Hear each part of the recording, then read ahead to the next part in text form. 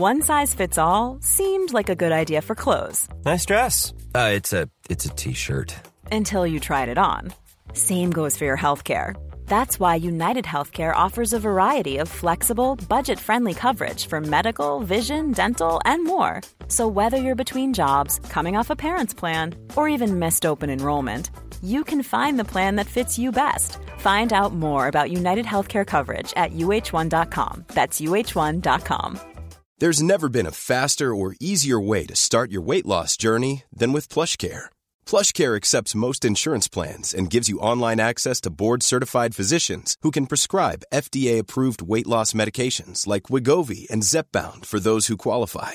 Take charge of your health and speak with a board-certified physician about a weight loss plan that's right for you. Get started today at plushcare.com/weight loss. That's plushcare.com/weight loss. plushcare.com/weight loss.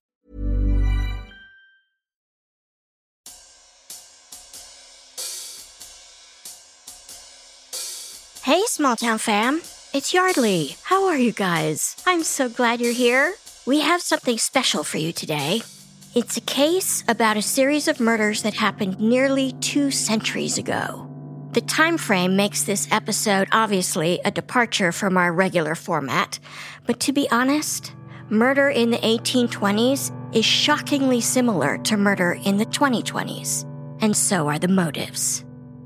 As I was listening back to the final edit of this episode, it reminded me a little bit of the legend of Sleepy Hollow. I don't know why. I mean, nobody's headless in this story, at least not at first. But I could practically smell the squalor and the rot of dead bodies that turn up in droves in this case. It's a tale of 2 lowlifes named Burke and Hare who skulked around in the shadows in the slums of Edinburgh, Scotland, targeting anyone who stood still long enough. And to make it worse, the rich and powerful of Edinburgh at the time were in on it. What's that saying? The more things change, the more they stay the same. Anyway, we've lucked out because who better to tell this tale than one of our favorite Scottish detectives, retired Chief Constable Tom. So, Small Town fam, get comfortable and settle in for the Bodysnatchers. How perfect for Halloween.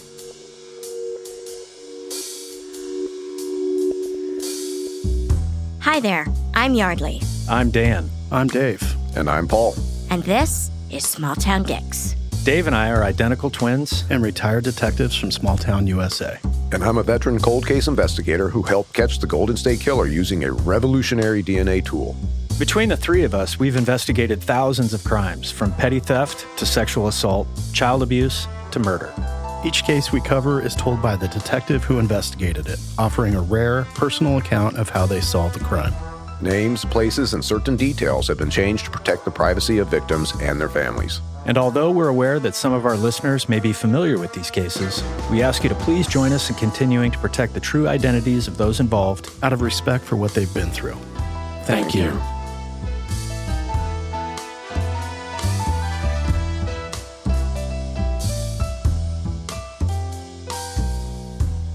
Today on Small Town Dicks, we have the usual suspects. We have Paul Holes.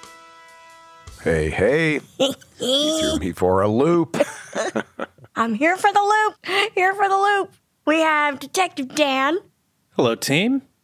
Dan, totally unfazed by introducing Paul first. And we have Detective Dave. Third. Present. Now you know my pain. You're all first in my heart. Oh, wow, they are now all rolling their eyes at me. This is such a tough room. And, Small Town fam, we are super excited to welcome back one of our all-time faves, really an OG, certainly one of yours as well. He comes to us all the way from Scotland, which is not next door, at least for where I'm sitting. We have retired Deputy Chief Constable Tom. Hi there, folks. Nice to see you again. Hello, Tom. It's so great to see you. It's been too long. We're always so delighted when you're willing to spend part of a day with us. It means the world. Thank you. Thank you very much. So, Tom, you have a long and storied career, but you also have a real fascination and pretty good grip on some historical cases. So I'm going to hand it over to you. Yes, I have. I'm interested in historical cases from the point of view of how they influence today. And I'm fascinated by cases which are turning points or which have a link with the criminal investigation as we know it. We investigate crime now because of what previous generations did, and we very much follow on from that, so I'm interested in that. I'm also interested in historic cases which have been mythologized. And the one I'm going to talk about today is a classic of that genre. It's the case of Burke and Hare. William Burke and William Hare, who have now been so mythologized that they take their place with fictional bogeymen like Dracula or Frankenstein's monster. There's been films made about them, and there's been all sorts of lurid stories about Burke and Hare, and most of them are nonsense. And so I decided to take a look at the crimes of Burke and Hare and do a kind of cold case investigation. The crimes of Burke and Hare took place in the year 1828 in Edinburgh, in Scotland. But luckily, because of our legal system, there is a complete record of the trial and a complete transcript of the whole investigation that still exists. So I was able to go back to the source documents from 1828 and actually look back into the crimes of Burke and Hare. So the records they kept were that good? The records they kept were that good. Amazing. So set the scene for us. It's 1828 in Scotland. It's right at the dawn of the Industrial Revolution. That's important to say because when you look at these cases, you've also got to look at the social context in which they took place. And in 1828, the city of Edinburgh, it was a very divided city because the new town had just been built and the old town, as a consequence, had fallen into decay because all the money and all the middle and upper classes had gone from the old town to these fabulous new residences in the new town. Nobody could blame them. But that, of course, meant that the old town fell into disrepair. When you read descriptions of it, it was filthy, dirty. There was no rubbish collection. There was no proper sanitation. The sewage system broke down. There was disease. There was abject poverty. And, of course, there was crime. The old town became literally a den of thieves. Now, at the same time, as you had this new town, which was full of the good and the great of Edinburgh, and you had the old town, abject poverty, you had another player in the city, and that was Edinburgh University. Edinburgh University is an ancient university. I'm proud to say I was a student there at one time in my life. One of the most eminent universities in the United Kingdom with a worldwide reputation, particularly for medicine. The medical faculty at Edinburgh University was preeminent. And people came from across Europe to study at Edinburgh University Medical School.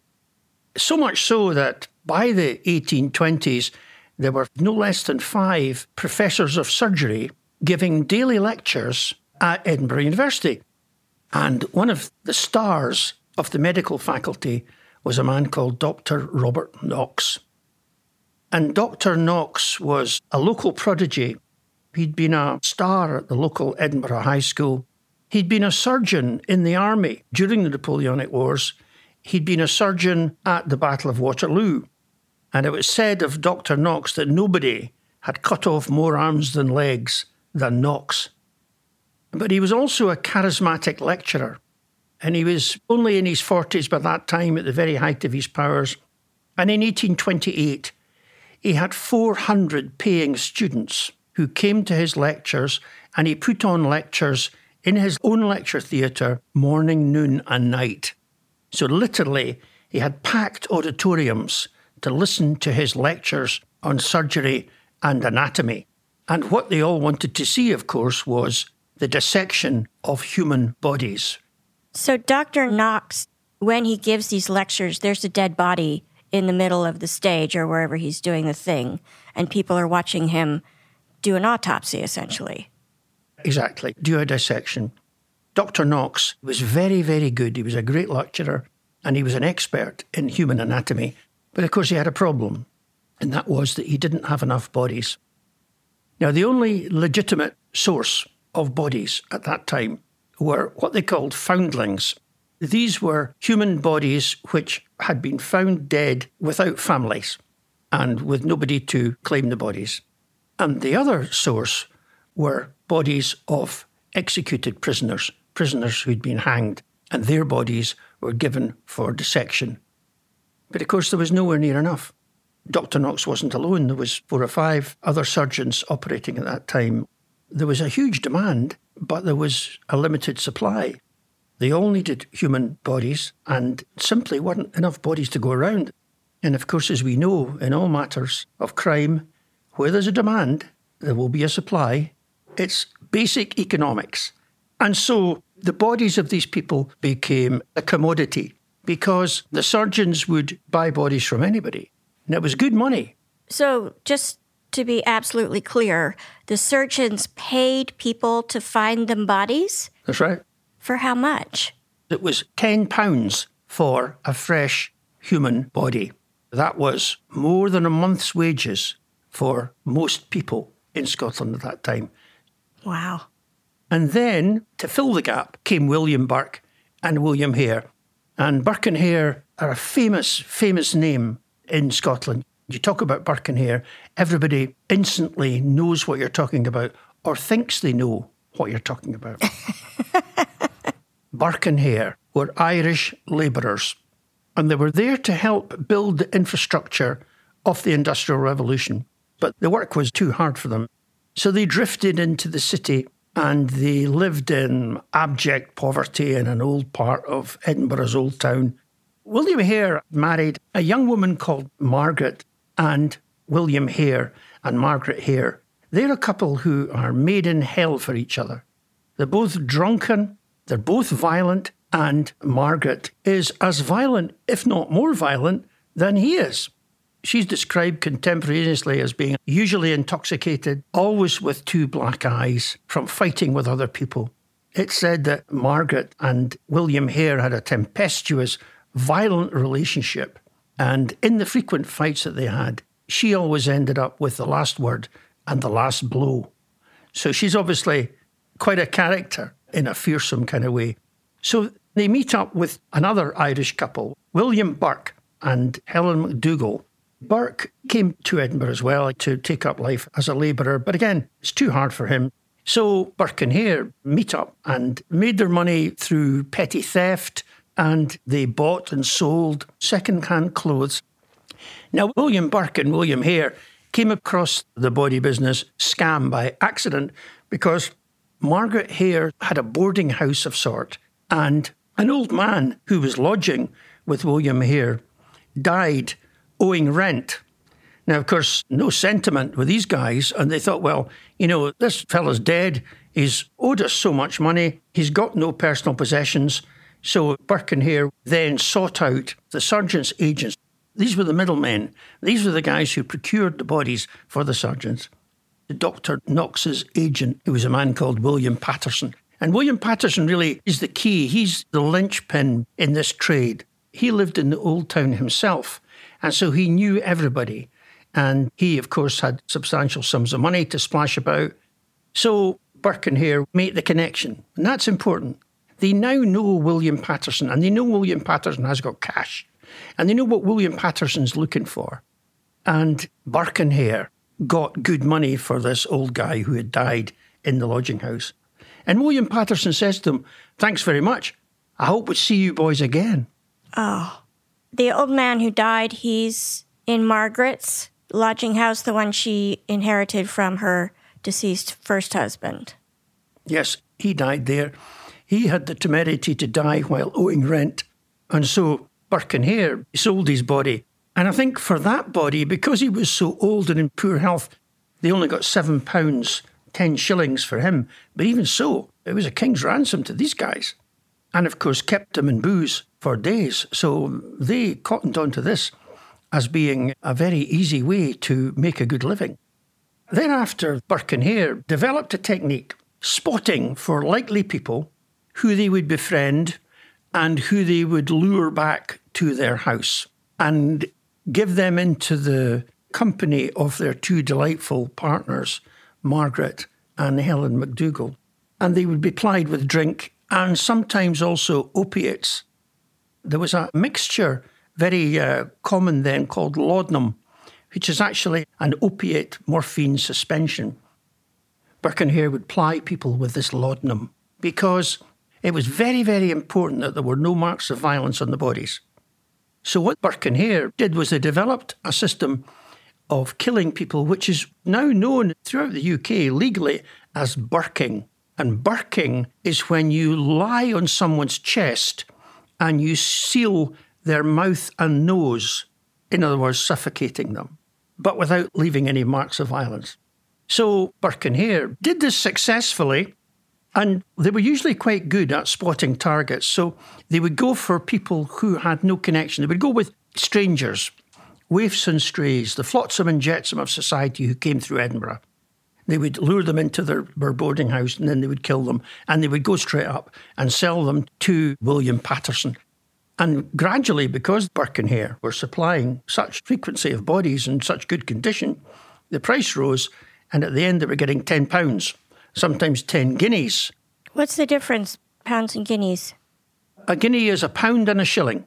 And who's the source of the money? Is it the doctors? Are they the ones that are paying this? Is it the medical institution? The doctors are paying it. The doctors are self-employed. They are associated with the university but not employed by the university. So they're very much free operators. Dr. Knox, for instance, lives very well. He's got a lecture theatre, which is a huge lecture theatre. He's also got a large, substantial townhouse and 400 paying students. And they're paying him to come to these lectures, so money's not a problem. And the deal is that you take the body to the agent, and the agent gives you half, and then when the doctor has examined the body and is satisfied, you get the other half. And then you go straight to the pub. And is the doctor aware where these bodies are coming from, or is it middlemen, like in this case with Dr. Knox, as William Patterson? Is he really kind of the launderer of the source of the bodies? Yes, he is. But I mean, Dr. Knox is very well aware that most of these bodies have not died of natural causes. I mean, he was a very, very clever man. He must have been very well aware, but he turned a blind eye because, of course, he needs these bodies.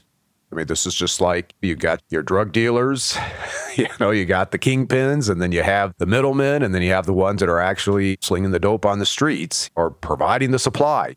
That gives the kingpins that kind of distance from the actual commission of the street-level crime that law enforcement is pretty good at catching. That's right. And so, Tom, I'm assuming that the students of Dr. Knox who are paying for these lectures are also basically turning a blind eye. They can't be totally in the dark about whether or not these bodies are being robbed, basically. The thing is, there was no commonality in the victims. There's nothing to draw the victims together. Burke and Hare killed men, they killed women, they killed children, they killed anybody who was vulnerable, either through frailty or through drink or drugs. So they did not discriminate at all. From our travels, Yardley and I's travels to Edinburgh, we did an underground tour up by the Royal Mile. Queen Mary's Close, Bloody Mary's Close, yeah. Yeah, and I know that there was a lot of human trafficking in and out of the pubs. So someone would have a little too much to drink, they would pass out, and all of a sudden they'd end up subsurface and they'd be whisked away somewhere. Is there any indication that some of that was going on with the surgeons at the university? Yes, very, very much so. Because remember, Dr. Robert Knox was the top of the pile. He was the most charismatic surgeon, and he had 400 paying students. And he had an agent, William Patterson, looking for bodies. But so did all the others. So if you were unfortunate enough to fall ill in one of these lodging houses or fall down drunk in the streets, there's a good chance you'd end up on a dissecting table at Edinburgh University. Life was short, violent, and cheap. There was no value to the life of these itinerant people, none whatsoever.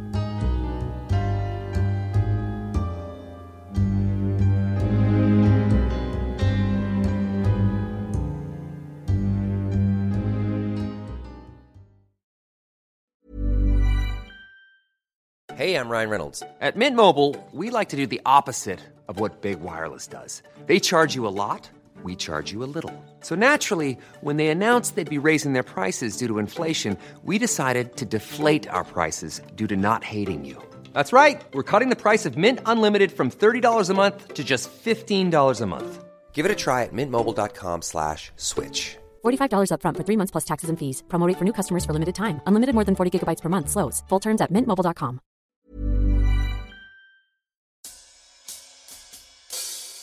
Hey, small town fam. Detective Dave here to talk to you about real estate and Redfin. I was in the market for a new home last summer and was also relocating. My realtor recommended I download the Redfin app, and it was the best decision I made in the entire home buying process. The Redfin app is easy to navigate and allows the user to tailor search parameters to allow you to focus on what's most important. How many beds and baths, lot size, location, amenities and features, property taxes, area schools, and even more. Redfin users will enjoy extensive photos and video walkthroughs of properties, and the intuitive nature of the app allows you to save intriguing listings to your favorites and review the property's history and price fluctuations. The most convenient part of the app for me? Redfin updates their listings every 2 minutes and sends you personalized recommendations, so finding the home that's perfect for you has never been easier. See something you like? Book a tour straight from the app. And when you're ready to buy, an experienced local Redfin agent can guide you through the whole process. And if you're looking to sell, Redfin agents know how to get you the best price possible for your home. That's because they sell twice as many homes as other agents. With a listing fee as low as 1%, Redfin's fees are half of what others often charge, which means you will have more money to put towards your next home. I used Redfin exclusively while looking for my home last summer and continue to use the app today just to see how the real estate market is faring in my neck of the woods. If you're in the market to buy or sell, use the Redfin app.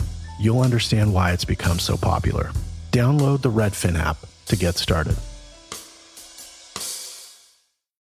Hey folks, Detective Dave here. Let me tell you about Simply Safe, the home security system that I trust to keep my family safe. I depend on Simply Safe to provide me and my loved ones with 360-degree coverage of my property and valuables. I love the variety of monitoring sensors available with Simply Safe Home Security. You get a glass break sensor, which in my experience is one of the most effective tools of detecting a break-in. In addition, Simply Safe offers motion sensors, entry sensors, sirens, and flood and fire detection. With Simply Safe Home Security, I have the flexibility to use keypads at multiple entries at my house. This option is especially important to me and my family. I can provide access to people I trust and limit having multiple keys outside of my control, all at the push of a button via the Simply Safe app. It comes with a variety of cameras for indoors and outdoors. And best of all, Simply Safe is backed by 24/7 professional monitoring for less than $1 a day. It gives me peace of mind knowing I can leave the house, I can leave town, I can even leave the country, and I know my home is simply safe. The mobile app integration makes it so easy to make sure everything's in place in real time. I check it every day when I'm away from home. Simply Safe is the best. U.S. News & World Report named Simply Safe Best Home Security Systems 2024. And Newsweek ranked it Best Customer Service in Home Security. With Simply Safe, there are no contracts. And if you're not happy with the service or the product, they have a 60-day money-back guarantee. Simply Safe has given me and many of our listeners real peace of mind. We want you to have it too. Right now, get 20% off any new Simply Safe system with Fast Protect monitoring at simplysafe.com/smalltown. That's simplysafe.com/smalltown. There's no safe like Simply Safe.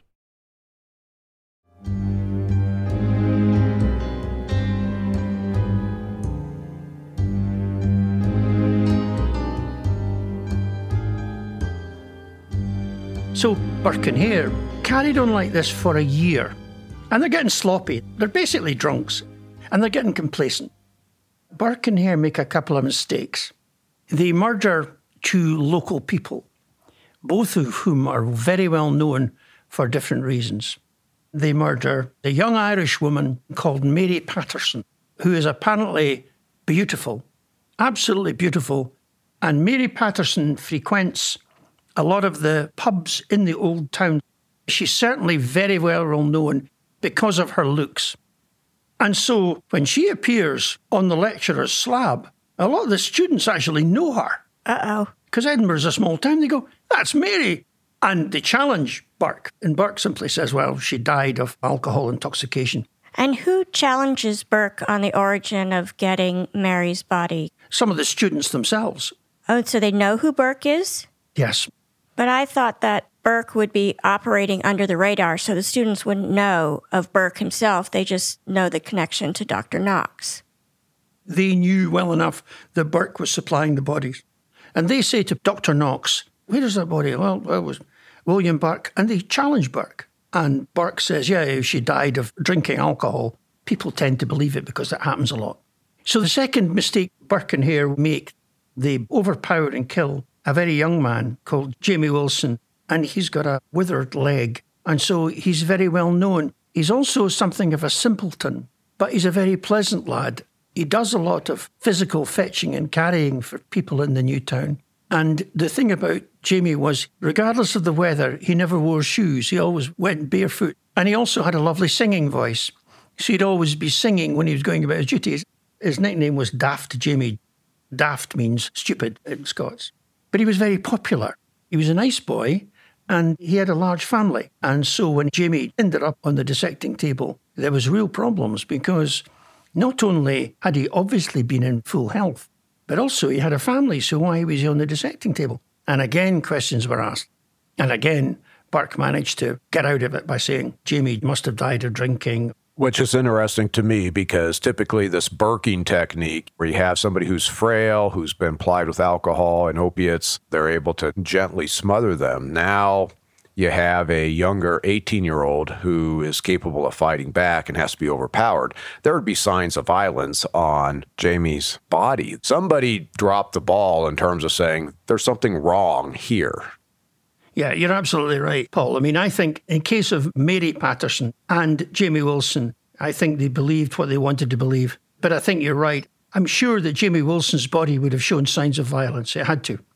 But you see it so often in criminals. They get away with things for so long, they become sloppy. And especially Burke and Hare, they would be drunk for most of the 24-hour period, and their wives too. I mean, they drank a ferocious amount of what is termed in the day whiskey and what we would now call moonshine, because there was no regulation about the strength and the alcohol content of spirits. And of course, that came in with the licensing laws in the 1850s as well. Is that when you guys figured out how to put peat moss in scotch and make it beautiful and perfect? I can tell that you're a Lagavulin man. He is. So Burke and Hare have operated together for almost a year, and finally they get it horribly wrong. On Halloween, 31st of October, 1828, they really make a mistake. They pick on a woman called Marjorie Campbell. Now, Marjorie Campbell is described by everybody as being an old woman. In fact, we don't know her precise age, but she's probably in her 50s or 60s, which for that time was an old woman. They give her drink, and they all get drunk together that night. They overpower her, and they kill her, but they're so lackadaisical now. You know, they've done this so often, they decide to just carry on having the party, and they shove Marjorie's body under the bed in the house. Burke sprinkles some whiskey over the body to hide any smells that may come from poor Marjorie, and they carry on drinking. And the body is still lying under the bed. And the next morning, they wake up late in the morning, and the Hares go out to see if they can scrounge some food because they live hand to mouth day to day. Burke's partner, Helen McDougall, she also leaves to go and see if she can get some food. And when they're all out of the house, the door's unlocked. Two lodgers, Mr. and Mrs. Gray, come to the house because Mr. and Mrs. Gray were lodging with Burke very temporarily and can't understand why they were excluded from the party the night before. He suspects something's wrong. So Mr. and Mrs. Gray go in to the room and they find the body of Marjorie Campbell under the bed. Uh-oh. Mr. and Mrs. Gray got a huge dilemma because William Burke and William Hare were not people to be trifled with. William Hare had such a violent temper. It's reputed that he once got so angry with his horse that he shot the horse dead. Now, it's hard to imagine a more self-harming act than that. But it just shows you the violent, intemperate nature of these men, and everybody knew it. So Mr. and Mrs. Gray didn't want to cross Burke and Hare. And so the best thing to do would just be keep silence and go about your business. However, Mr. and Mrs. Gray thought about it, and they thought, no, this isn't right. That poor old Irish woman, we're going to have to go and tell the police. So they're talking about Marjorie? Yes, Marjorie Campbell. Now, in the interim, Burke had got himself an old tea chest, had bundled up Marjorie Campbell's body into the tea chest, and had got a porter to take it up to Patterson's house. Burke got his £5, then he'd gone to see Knox, who'd given him the other half, and so they'd all retired to the pub, happily ever after. Mr. and Mrs. Gray, they eventually went to the police office, the central office, which is up in the High Street of the new Edinburgh Police. Now, you've got to set the context of the police as well. The City of Edinburgh Police was formed in 1805, but it was on pretty shaky grounds. It was very, very new. They were not thought to be capable of very much. They'd had some very, very difficult times trying to keep order in the old town of Edinburgh. They'd more or less withdrawn from parts of the old town, so it wasn't thought they were up to much. And most people distrusted the police, and that was a generally held opinion in the people who were ruling the city as well. In every one of these investigations, there's ought to be a wee stroke of luck. And there was a stroke of luck here because the man Mr. and Mrs. Gray spoke to was not some old cop who would brush them off. They came across a man called Sergeant Major Charles Fisher. It's a strange rank. It's not a rank that's now used in the police force, but it was at that time. And he was a Sergeant Major of Criminal Police. In other words, Fisher was as close they come to a senior detective. It was completely by happenstance that he was on duty that night at the headquarters. Mr. and Mrs. Gray came in and they told Fisher their story, and Fisher took immediate action. Fisher got one of the biggest, toughest cops he could, and together they went down into this den of thieves, which is the old town of Edinburgh. By the time they marched into Burke's house, the body's up at Dr. Knox's. So the body wasn't there. But they saw clothes lying about. They saw traces of blood upon straw, which was lying on the floor. And Fisher immediately arrested Burke and his common-law wife, Helen. So Burke's in custody, and then Fisher, good cop that he was, decides to do a house-to-house inquiry. So he knocks on doors of neighbours, and he learns that earlier that afternoon, a porter was seen carrying a tea chest from Burke's house. Fisher knows all the local porters, so he makes investigations. He finds out who the porter was. He gets the porter out of his bed, but this time it's midnight, and interrogates him and finds out that the porter has carried a tea chest with what he thinks is a body from Burke's house to Patterson's house, which is Dr. Knox's storeroom. Hot on the heels, Fisher, but this time with reinforcements. And remember, they're challenging a member of the establishment, Dr. Robert Knox, famous man, very prominent citizen in Edinburgh, but nothing daunted. They go up there, they get access to the house, and they get Patterson out of his bed, they search the house, and they find the body of Marjorie Campbell in the tea chest exactly where Burke had left it. And they seize the body and they go back to the police headquarters. So within a few hours, Fisher has received a complaint, he's recovered possessions, he's got blood, spattered straw, and he's got the dead body of Marjorie Campbell. And of course, Patterson by this time, seeing which way the wind's blowing, is saying, yeah, I bought it from William Burke. So that's what they've got. This is where the problem comes in, because there is no cause of death. There are no marks of violence at all on the body of Marjorie Campbell because she has been smothered, she's been burked. And they get in all sorts of medical experts to have a look and see how she's died, and nobody can actually give a definitive cause of death. This is an important aspect, like we do with our coroner system. You need to have that manner of death in order to proceed with some criminal aspects. And so if this is overdose, Marjorie drank herself to death, overdosed on the laudanum, Now it's just, I've got a body. Maybe this is this is a crime, but over here, we might just call it a misdemeanor, desecration of a human corpse, versus an actual homicide. So this burking, this is fascinating in terms of how they developed this process in order to kill these typically frailer individuals in order to hide the act of violence. During this time frame, I bet there is probably few pathologists, if they even did an autopsy, that would be able to detect this cause of death. That's right, and that was exactly the problem they faced. They could not prove a violent death, and there was every likelihood that she had drunk herself to death because she had been drinking. So by this time, they had Burke and his wife in custody, and they had also gone out and arrested William Hare and Margaret Hare because they knew that Burke and Hare were associated. Reading the transcript of it, they pulled the old trick of good cop, bad cop in interviewing the Burkes and the Hares. Now, William Hare was every bit as violent and horrible and murderous as Burke. Margaret Hare was every bit as bad as all of them.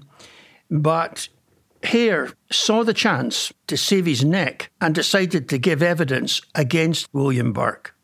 Was that unusual back then? It had not been done in such a notorious case. Everybody knew that Hare was just as guilty as Burke. And so the decision to use Hare as a witness against Burke and his partner was extremely controversial. And the mob, particularly the people who knew Jamie and who knew Mary Patterson, didn't like this at all. And there was a real threat of public disorder. Now, Chief, during this time frame, you talk about their interview, interrogation, this good cop, bad cop. Would they go physical with the suspects that they're interviewing, or was that off limits? No, that wasn't off limits, but there was no real point. I mean, these guys, William Burke and William Hare, were both as hard as nails. You'd have a job getting anything out of them. The biggest lever they had on the Hares was to promise them immunity, because, of course, they knew that if they were found guilty, they would be publicly hanged and that their bodies would be given to the surgeons for dissection. And so there was a real incentive for the Hares to get out of this. In these days, we had a system of voluntary statements. So in other words, if you were arrested for a crime, you were given an opportunity to give an explanation. And you were interviewed under caution by a junior judge that we call a sheriff. Not the same understanding of the sheriffs that you've got. This is a sheriff as a judge. And so the sheriff interviewed both Burke and Hare, and Burke gave a cock and bull story about how this strange person had come to his door that night and had a tea chest, and he didn't know what was in it, but asked Burke to keep the tea chest, and he never looked in it, and he didn't think any suspicious. And then in the morning, he'd found out it was a body and thought, oh, well, it's a body, I'll sell it and I'll get some money. Now, of course, this was a harebrained statement because by that time, witnesses were speaking to the fact that Burke had met Marjorie Campbell and they had been seen together. So it was a complete cockamamie story. Then Burke changed his account. Obviously, when he had access to legal advice, he came up with a much more cogent story about how Marjorie Campbell had been in their company, had been drinking heavily, and had succumbed to alcohol. Just exactly the point you were making there, Paul, about get-out clause. You can't prove violent death, therefore, give a plausible explanation for a natural death, and you might get away with it. But the Hares, of course, by that time, turned king's evidence, which is to say they'd become prosecution witnesses, and they could speak to the assault on Marjorie Campbell. I think, obviously, that when you have a suspect that gives an initial statement and then makes some minor tweaks to the statement, that's one thing. But when you see completely opposite accounting of how he got Marjorie's body, that's a big red flag. That's when the internal lie detector is going off.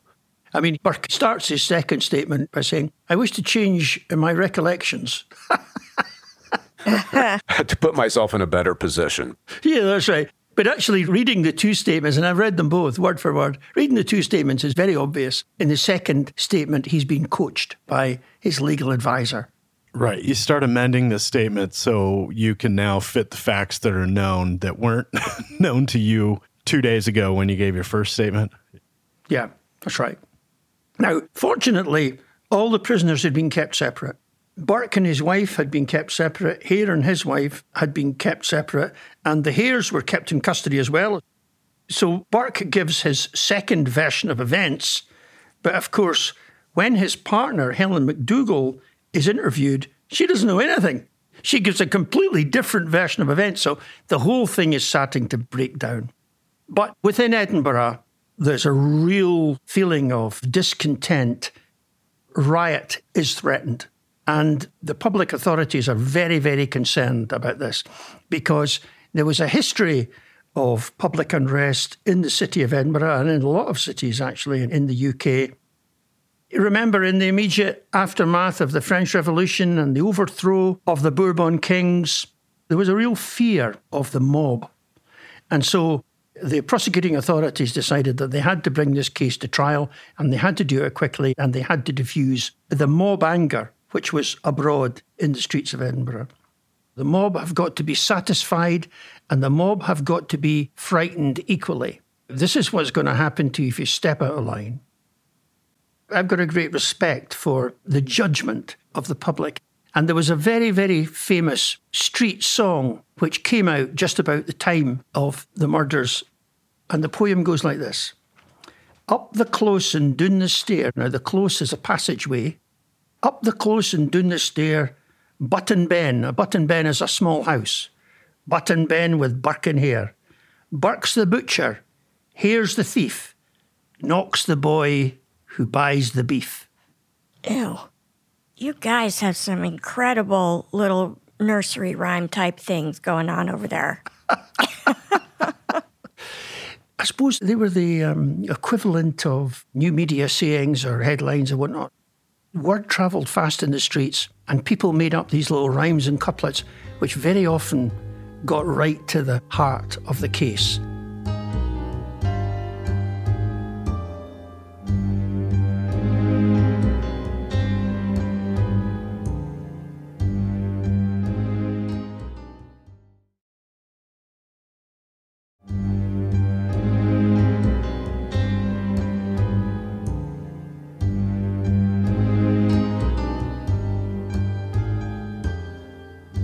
And so the trial of William Burke and Helen McDougall for the murder of Marjorie Campbell took place on Christmas Eve, 1828. Did they think it would be a one-day trial? Remember, it's only in the 1960s that Christmas was a public holiday in Scotland. Oh. We always had New Year as the public holiday. Oh. So they started the trial on Christmas Eve at 10 o'clock in the morning. And there were immediate objections, a lot of legal argument about the status of Hare as a witness. In other words, he was a co-accused. There was a lot of legal argument, which still today, the stated cases and the decisions of the judges in the case of William Burke are still read today by legal students. The law as laid down at that trial still holds sway today. So anyway, the trial started. The Crown and everybody who was anybody, the top legal officers were all there. And the Lord Advocate was there prosecuting. The Dean of the Faculty of Advocates, so he's the senior lawyer in Scotland, out with the Lord Advocate. He's there for the defence. You've got a full bench of judges. You've got 3 High Court judges sitting. So it's a dramatic thing. And of course, the court is packed with members of the public wanting to hear all the lurid details about Burke and his activities. And the trial goes on without interruption for 23 hours. Wow. No lunch break? No. And it ends at 9 o'clock in the morning on Christmas morning, 1828. The jury come back and they say that Burke is guilty and his partner, Helen McDougall, is not proven. What does that mean, not proven? At the moment, there are 3 verdicts for a court in Scotland. There is guilty, and not proven. And not proven is always reckoned to mean, we know you did it, but we can't prove it. But it counts as a not guilty verdict. Meanwhile, though, you've potentially ruined that person's life. by everybody saying, we know you did it, we just can't prove it. Yeah, that's right. And anyway, Burke is convicted and he is sentenced to death. And at that time, we had public executions. But there's a huge problem with public unrest, and they really worry that the prison in which Burke is going to be kept is going to be stormed by the mob, and that Burke is going to be seized and he's going to be torn limb from limb. And there's huge public order problems throughout the city of Edinburgh, right up until the 29th of January the next year, when Burke is publicly executed. Now, they didn't hang about then. Back then, if you were convicted of a murder, you were hanged the next month. Swift, certain, and severe. Yes, indeed. So anyway, there's the public execution, and it's a very, very bitterly cold day.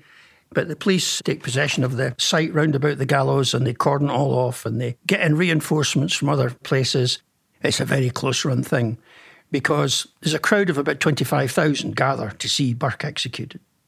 And they know that William Hare's just as guilty. And they know that Dr. Robert Knox plays a big part in it. So they're shouting for Knox. Hang Knox. Where's Knox? Hang Hare. Burke is hanged in the traditional way. And just after he drops through the trapdoor on the rope in the gallows, the crowd surge forward. This has happened before. And in several cases, the crowd have surged forward, actually managed to take the body and run off with the body. However, the police are expecting this and they put up a staunch and they manage to retain the body. The body is then taken up to Edinburgh University where it is publicly dissected. Hundreds of people show up to watch the public dissection of William Burke. Did Robert Knox do the dissection? No, Robert Knox did not do the dissection. Robert Knox was in something of a professional disgrace. Not because he'd bought all the murdered bodies, but because he had brought the reputation and profession of surgeon into disrepute. There is an extraordinary irony, though, that Burke's body is being dissected as part of Edinburgh University's medical program, when, of course, he was murdering people and supplying bodies for that very program. It's a kind of street justice, I feel like. Yeah, there's a sort of a poetic irony to it. But there was all sorts of problems during the dissection. The crowds swarmed forward. The police had to be called to batten charges to get the people away from the door. During the times of the distraction, various medical students stepped forward, trying to take souvenirs from the body of William Burke, strip pieces of skin from him. And even now, in one of the university's museum, there's a wallet which is made from the skin of William Burke. Yuck. You still think Edinburgh's a quaint old town. So what was the purpose of this public dissection? Was this technically an autopsy? No. It was a horrible warning, is what it was. So this was akin to pirates' heads being stuck on the stake. If you do this again, this is going to happen to you. Precisely so. Precisely so. It was exactly that. Here's what happens to you if you break the law, you know? You don't just get hanged. Your body is torn apart. And of course, a lot of people still believed that if their body was not intact, they couldn't go on to heaven. Finally, they managed to carry out the dissection of the body. And eventually, under the instructions of the judges, the skeleton of William Burke is rendered down and mounted and given to Edinburgh University as an anatomical specimen. And you can still see it to this day. And when you visit Edinburgh next time, I'll take you to the Edinburgh University School of Anatomy and I'll introduce you to Mr. William Burke, who is missing one of his toes, but apart from that is intact. We think that the toe was taken as a souvenir.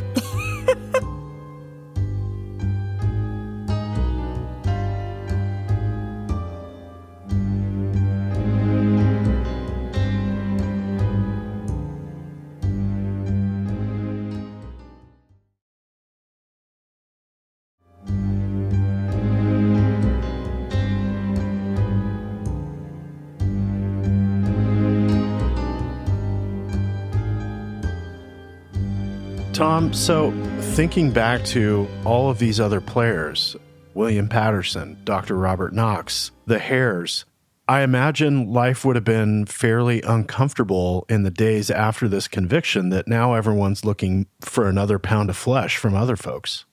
You're absolutely right. That's exactly what happened. Once Burke was out of the way, the Hares were released, but this time, for reasons which you might understand, their marriage was on the rocks. And so they split up. And Margaret Hare makes off back to Ireland, and William Hare is literally chased out of town. Now, the problem with William Hare is that everybody knows what he looks like because the newspapers all over Scotland are carrying pictures, pen sketches of William Hare taken at the court. So William Hare is recognised, he's chased down across the border, and he's last seen heading south. Nobody knows what happened to William Hare. He disappears out of history, and there's all sorts of folk stories about him being drowned in a canal and meeting a brutal end, but the truth is that nobody knows. But the problems still aren't over, because the Edinburgh mob are still furious that people have escaped justice. And so for the next 3 or 4 months, there are continuous attacks, mobs of people attacking Dr. Knox's house, trying to burn it down, trying to lynch him. And Edinburgh City Police have to fight this incredible action to try and prevent this disorder. And this is really where the Edinburgh City Police prove themselves. 20 years after they have been formed, they are put to the supreme test, and this is where they prove their competence. And never after that did they ever lose control of the streets. Now, there is an inquiry because the judges who have sentenced William Burke know full well that something's not right, that this body trade, and they don't say anything because, of course, the university is a very powerful institution and Dr. Knox is a very powerful man. But the judges tell the university authorities, you better get your act together here. You've got to have an inquiry and find out what exactly has been going on. And Dr. Knox is hauled before a medical committee of his peers. They find him not guilty of any impropriety, but they do comment on the fact that perhaps he should have shown more diligence in finding the sources of the bodies he dissected. I mean, that's barely a slap on the wrist for a man who was instrumental in creating this demand for illegal corpses. That's right. Hooray for the rich and powerful. Yes. Now, many people have asked, how many victims did Burke and Hare have? Burke was convicted of killing one woman, Marjorie Campbell. Hare reckoned in his statement that they had killed between 12 and 15 people. But later on, Hare changed his mind and said it was closer to 50. And actually, that adds up because they were operating together for a year and Dr. Robert Knox needed a fresh body every week. However, the other thing to say is that there were 4 other surgeons working at the same time. They too needed a supply of bodies. So how many people were sacrificed to the medical profession in the Edinburgh of the 1820s? I couldn't hazard a guess. It may have run into hundreds. And such was the structure of our society at that time that nobody knew and nobody cared. In the history of the justice system of Scotland, Helen MacDougall, William Hare and Margaret Hare are the luckiest serial killers in history because they were caught and they got away with it. It is supreme irony. The crimes of Burke and Hare, some of the most brutish crimes in history, brought social and regulatory improvements. First of all, it was recognised that underlying all these problems was the issue of alcohol and of slum conditions. And in the mid-Victorian period, which is about 1840 to 1850, all the houses round about where Burke and Hare operated were flattened and new modern houses were built with good drainage and running water and better sanitation. In the 1850s, the first acts regulating the sale of alcohol were brought in as well. And crucially, in 1840, the Anatomy Act was passed. The Anatomy Act still today regulates the way that the medical profession can deal with human remains. And so, as a direct consequence of Burke and Hare, all these social changes took place and society was hugely improved. 2 drunken, violent Irishmen and their reign of terror through that period and the greed of the surgeons led to huge improvements and social change. They tested the Scottish justice system and proved the concept of the new Edinburgh City Police. Not in their wildest drunken dreams could Burke and Hare have imagined. You always bring us the most interesting things, whether they happened yesterday or they happened in 1827. Thank you so much for joining us today. I'm really glad that out of this extraordinarily brutal, tragic spree that Burke and Hare went on, as you say, some real policy changes came out of it. So at least there's a few bits of some good rising from the fucking clusterfuck they left you with. The funny thing is, Yardley, that I've been involved in a lot of murder investigations, and usually nothing good comes out of them at all. And it's bizarre that in the case of Burke and Hare, you can actually see the direct traces to real societal change and improvement. Yeah, that's incredible. Thank you so much for sitting down with us today. We always love seeing you. You know, even though it's from the 1800s, it really underscores that the primary reason that people commit crimes today is no different than what they were doing back then. You know, humans are humans. Paul, there's not much changing about human nature. No, that is very true. Thanks, Tom. Thank you. Small Town Dicks is produced by Gary Scott and me, Yardley Smith, and co-produced by Detectives Dan and Dave. Our production manager is Logan Heftel, our senior editor is Soren Bajan, and our editor is Christina Bracamontes. Our associate producers are Aaron Gaynor and the real Nick Smitty. Our social media is run by the one and only Monica Scott. Our music is composed by John Forrest, and our books are cooked and cats wrangled by Ben Cornwell. If you like what you hear and want to stay up to date with the show, visit us on our website at smalltowndicks.com.